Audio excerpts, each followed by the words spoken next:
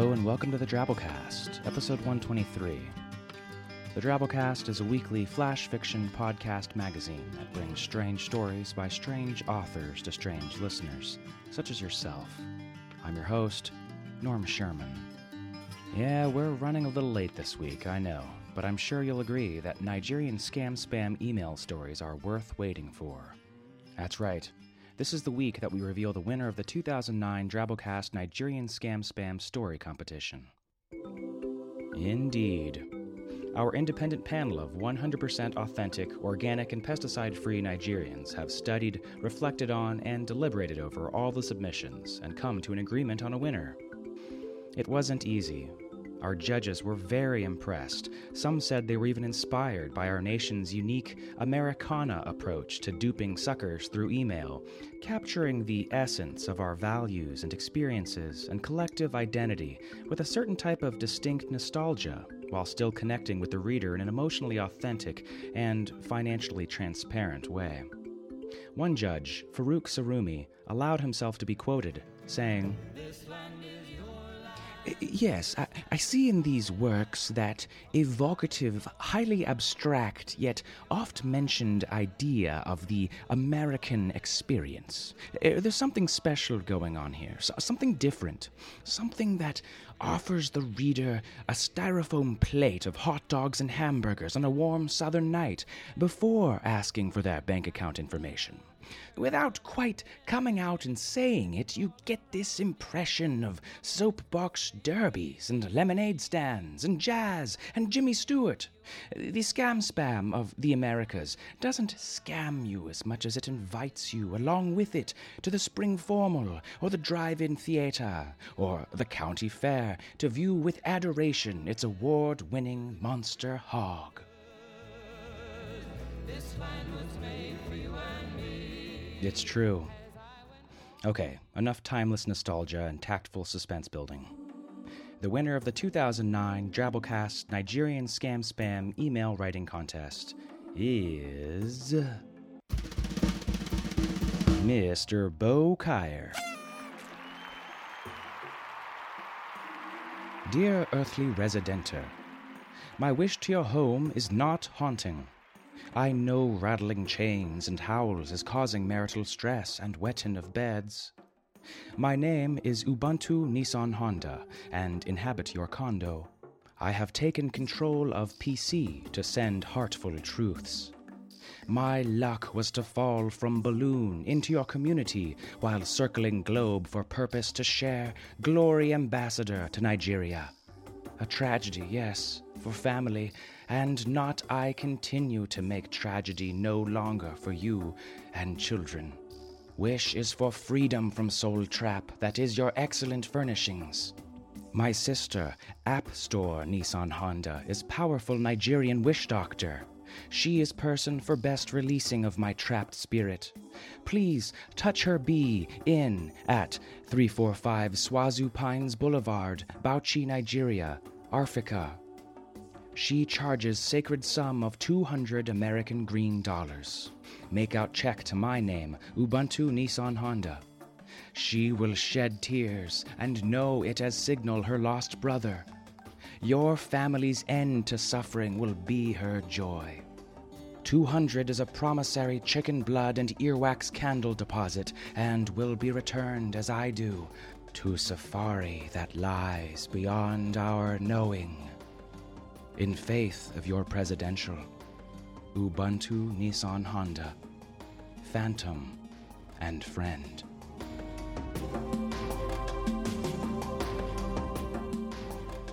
Okay. Before we get hit with conflict of interest lawsuits by crowning our frequent contributor of graphic arts and Megabeast Deathmatch Management, let me just explain our judging process. The following groups of people selected 3 of their favorite stories from all of our entries. 2 Drabblecast editors, 3 randomly selected Drabblecast subscribers from the forum, 3 random people who had never heard of the Drabblecast before. The favorites of those 8 judges overlapped in several cases, and they overlapped the most in Bo's case. So nobody's getting scammed here, at least not yet. And that brings us to the concluding phase of our contest, aside from writing Bo a check for $100. Beau's Nigerian scam email will be emailed to all the other contestants, who, as good sports, will hopefully email it to everyone in their address books as well, in good fun. The Drabblecast staff will do the same, and we'll post a link to the story in our show notes. That link will lead you to the discussion forums to the winner thread of the topic heading Second Annual Nigerian Scam Spam Contest. We invite you listeners to go there and cut and paste it and spam it out to your friends, just for the sake of laughs and widespread perplexity. You can send it to your coworkers. They already think you're a weirdo. You can send it to your senile old grandmother. Maybe she'll actually fall for it and you can clean her out.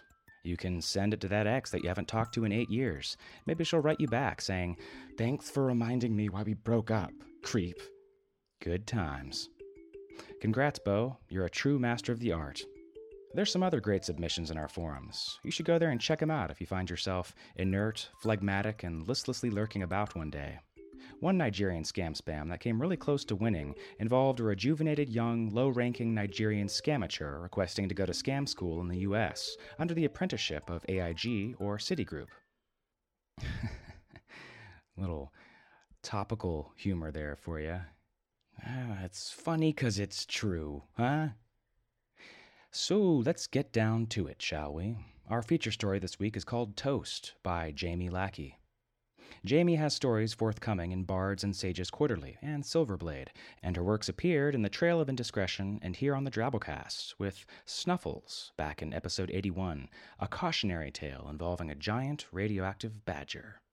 She's an assistant editor of the Triagulation Annual Anthology series, and she reads slush for Clark's World magazine.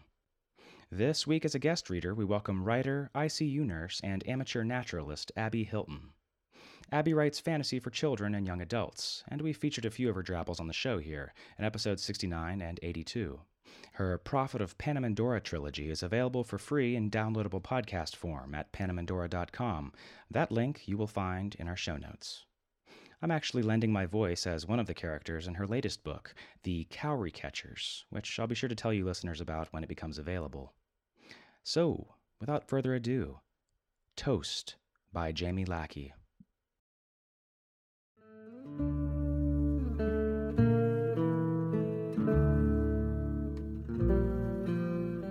Elayne wouldn't eat toast anymore.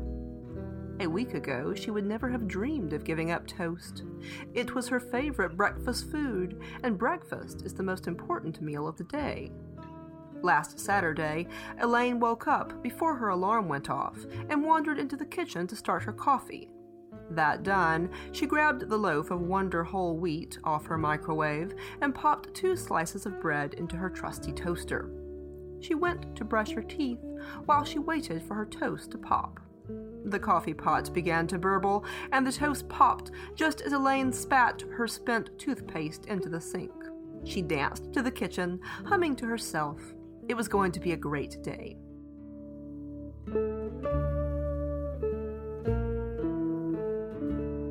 She pulled the toast out by the toaster tongs her little brother had made for her by gluing 2 tongue depressors to a clothespin. Oh, damn it. The bottom left corners of her toast were pale green with mold. With a sigh, she tossed them towards the trash can, missing by inches. She glanced at the toast for a moment, willing it to get up and deposit itself in the trash where it belonged. Then she took 2 more slices of bread and carefully inspected them for mold before she inserted them into the toaster. She was thinking about bending over to pick up the toast on the floor when her phone rang. She dashed into the other room. The caller ID told her that it was Rick. Her gut told her that he was calling to cancel their trip to the lake. They were supposed to go biking and camping and skinny dip under the stars. "Hey, sweetie," she chirped as she picked up the phone, hoping against hope that he was going to surprise her. Maybe he was calling to tell her how beautiful she was, or how much he loved her, or about the random pony that had just run out into the road, missing him by inches. I'm actually not going to be able to go to the lake today. Why not? Elayne asked, half of her feeling disappointed. The other half felt smug and precognizant. Something came up at work, and I just can't get away. Rick didn't even sound sorry. What came up? Just work stuff. It's complicated. Why was she even dating this condescending asshole? You know, if you didn't want to go out, you could have just said so. Elayne, stop being unreasonable. Rick, stop treating me like a clingy, slow-witted 4-year-old. I'm not. You are too, and you knew how much I was looking forward to this weekend, and you didn't even apologize for blowing it off. Oh, is that what you want? An apology? Fine, I'm sorry. Elayne bit back an angry retort and tried to remember the last time she'd had fun with Rick. She couldn't. Any time they did manage to find to be together, all they did was fight or sit around trying to convince the other to pick out an activity. No, Rick, that's not good enough. I'm tired of you standing me up and talking down to me. Elayne took a deep breath. I don't think I want to see you again. Elayne, wait. You don't mean that. Goodbye, Rick. Elayne gently placed the phone back in its cradle. She waited for the tears to start, but to her surprise, they didn't. She felt fine. Hungry, but fine. And her toast would be cold by now. Stupid Rick, ruining everything. Screw him. She'd go camping by herself and have a great time in spite of him. Or maybe one of her friends had the weekend off. She hadn't spent nearly enough time with her friends lately. She walked back into the kitchen and saw her toast climbing out of the toaster. The moldy toast from the floor was helping it to get over the plastic edge. They had tiny little arms that splintered into 2-fingered hands and stubby little legs. The 2 pieces of moldy toast had taken the aluminum foil and made themselves silver eyes and little antennae that stuck up from either side of the crease on top of the loaf. Elayne fainted. She woke up surrounded by a small army of living toast. It looked like they'd toasted every piece of bread in the house. There were a couple of bagels, too, and an English muffin that she'd forgotten she had. They all had aluminum foil eyes and antennae and inch-long limbs. They were hopping up and down and making noises that sounded like the toaster popping. A few of them moved forward, holding up an aluminum foil headband with antennae attached. They held it out to her, hopped toward her, popping. You want me to put that on my head? The popping got faster, and they hopped higher. Elayne's curiosity overcame her fear of the strange little creatures. What the hell? She took the headpiece and slipped it on. Suddenly, she felt a wave of happiness that she knew hadn't come from inside her brain. You're communicating empathetically, she said. The happiness intensified. She felt almost giddy. How is this happening? Elayne knew that she should be more freaked out, but she just couldn't be, with so much innocent joy pouring into her head. The various toasted bread products had no idea. Maybe it was some weird combination of the mold and the microwave and the heat, Elayne guessed. The toasts popped noncommittally. Well, what am I going to do with you? Again, the toasts had no suggestions. Swell. It's not like you were a present from some wise old man or anything. I didn't even get any warnings about what not to feed you. Will living toasts need to eat? Elayne ended up spending the rest of the day teaching the toasts how to coordinate themselves to play Dance Dance Revolution using both dance pads. It took 4 or 5 of them, hopping in unison, to get the pad to pick up their movement. Watching them hopping up and down and shaking their tiny 2-fingered fists in frustration when they missed a note was the most hilarious thing Elayne had seen in a while. She couldn't remember the last time she'd laughed so much. Sometime after dinner, during which Elayne ate a chicken Caesar salad without any croutons and discovered that the toasts didn't seem interested in food, though they did like it when she read her romance novel aloud to them, The doorbell rang. The door opened before Elayne could get it. Elayne? She winced at Rick's voice as he slipped through the door. I told you I didn't want to see you again. Rick held out a bouquet of pink roses. I brought you these. What the hell is that on your head? It's nothing. Elayne didn't think that Rick would react well to seeing her toasty friends. She didn't think they'd like him either. Her agitation was upsetting them through their empathetic link. She could hear them popping distressedly over the jazz she'd put on. Rick pushed past her and strode into the other room. Is there somebody here with you? No! Elayne tried to block his view, but it was too late. What the hell?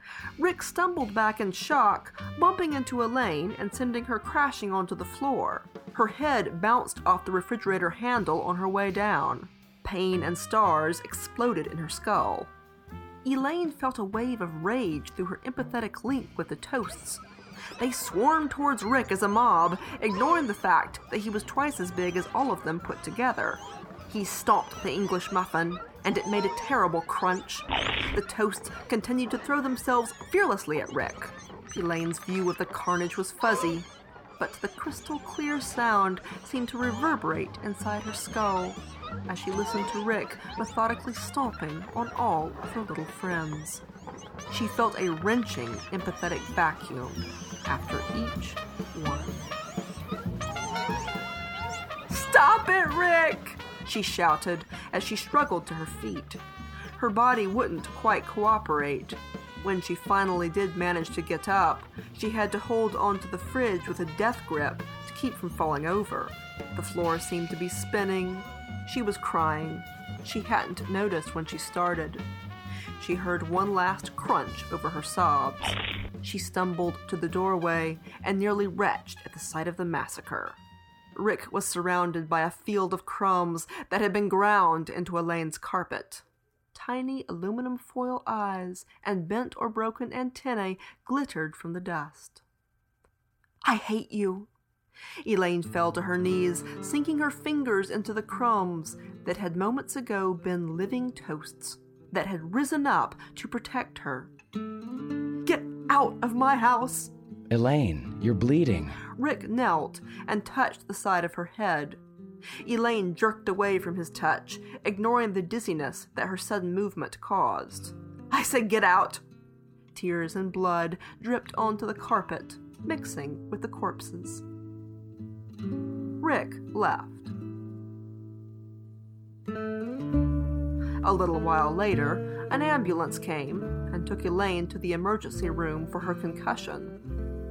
She came back from the hospital the next day and found a fresh loaf of bread sitting on her doorstep. The note on it read, I'm sorry. She walked over to the toaster, plopped 2 pieces into it, pushed down the button, crossed her fingers, and waited.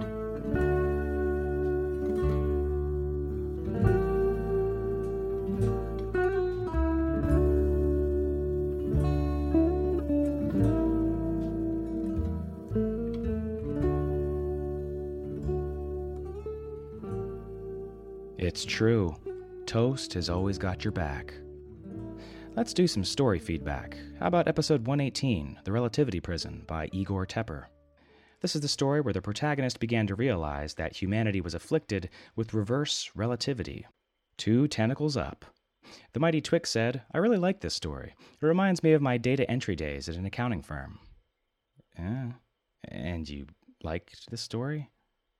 Dead Guy said, made my freaking head explode. There's so many interpretations to this story. The author hints at this with the narrator's incessant speculation about his condition. My first thought was aliens. This is Drabblecast, after all. Then I accepted the story's premise, and I began to wonder if this was happening to me too. But the more I listened to it, the more I realized that he's frustrated with his mundane life, and this is just his coping mechanism. And then I began to wonder if that was happening to me. Jonathan C.G. said, this one was a real mind-bender, and I enjoyed it. I think the tale is definitely creepy. The loss of control is actually more terrifying to the human psyche than death itself. In this tale, we're allowed our lives, but no control over them, a fate most of us would call worse than death. If you break it down, all the great terror movies are really snapshot instances where the effect becomes the causality against humans, as opposed to the other way around. Our neat layers of control are stripped away, and what is left is horror. Consider Jaws. Humans eat everything is juxtaposed to humans are eaten by something. Freddy. Our dreams are no longer our own. Memento. One's own memory library is scrambled so that its absence controls the protagonist, not vice versa. And Transformers. A piece of garbage movie controls the ticket sales as opposed to the moviegoers. It's funny 'cause it's true. The week after that, we ran a little something different called The 7 Deadly Drabbles by Jake Bible. Yes, one didn't go over so well. Stalin said, I was thumbs in the middle on the stories as a whole. I feel like once you climb out on that branch and personify a penis, you have to push that concept and really make the bodiness play. Not sure the Drabble accomplished that. Angsty zombie teens, though. Good stuff. Dougal Strange said, I liked it. That said, I did think there was room for improvement. Going through all the 7 deadly sins was great, but I can't believe I'm going to say this about the Drabblecast. The talking penis was unnecessary, and it took me out of the story. So, on the whole, not the best Drabblecast I've ever heard, but far from the worst thing I've ever loaded in my iPod. I give it an A for effort, and hope Jake Bible submits more stories in the future. Norm's Paula Cole cover makes me shudder.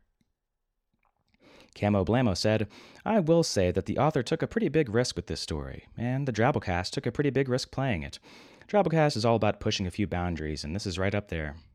Did it work? I don't know. Well, hey, regardless of if you like every one of the stories we run or not, we want to hear about it, and usually authors do too. Join the forums, become part of the community. You won't be sorry you did, and I'm not making any promises on that. Our Nigerian scam spam contest may be over, but our weekly 100-character Twitfix story contest is still going, mostly because we don't have to pay you anything for it. This week's winner is, geez, again? Phenopath. This is like, what, the 3rd time he's won? He's like the freaking Iron Chef of 100-character stories, reclaiming his weekly throne from last week's winner, Tom Baker. Phenopath's story has, of right now, been twat out. If you aren't following us on Twitter, it sucks to be you. Find us and fix that mess. You just might chuckle at these little nuggets of glorious prose. Send in 100-character stories, or 100-word stories, or feature submissions 2,000 words or less to drabblecast@yahoo.com. Editor Luke is just so bored. He's waiting around to read and consider as many stories from the slush pile as you can send him. The Drabblecast Kick-Ass Donor of the Week is Daniel Smith. Daniel's a cheesemaker from New Zealand, living in Shanghai, China. He spends all day making cheese and listening to podcasts. What a life. I've got Gouda, I've got podcasts, I've got a single-party government that owns and controls all property and means of production. Who can ask for anything more? Our editor Kendall, during his time abroad in China, reported that the Drabblecast was blocked in China. I wonder if Kendall's just saying that because he knows I've still got Senator McCarthy's head cryogenically frozen in my garage. No more lies, Kendall. No more lies. Daniel says, I love your show. Quite frankly, my favorite podcast. The stories are great, and your Bartles are badass. You guys outdid yourselves with the whole Pimping the Hubble video. That was primo. He's talking, of course, about the frickin' awesome music video that Mr. Tweety put together to the rap song that I wrote and aired in episode 114. You can find a YouTube link to the music video in our show notes, or you can subscribe to our other podcast, Drabblecast B-Sides, which is linked off of our main page, for stories and other random things like that in the Drabblecast periphery.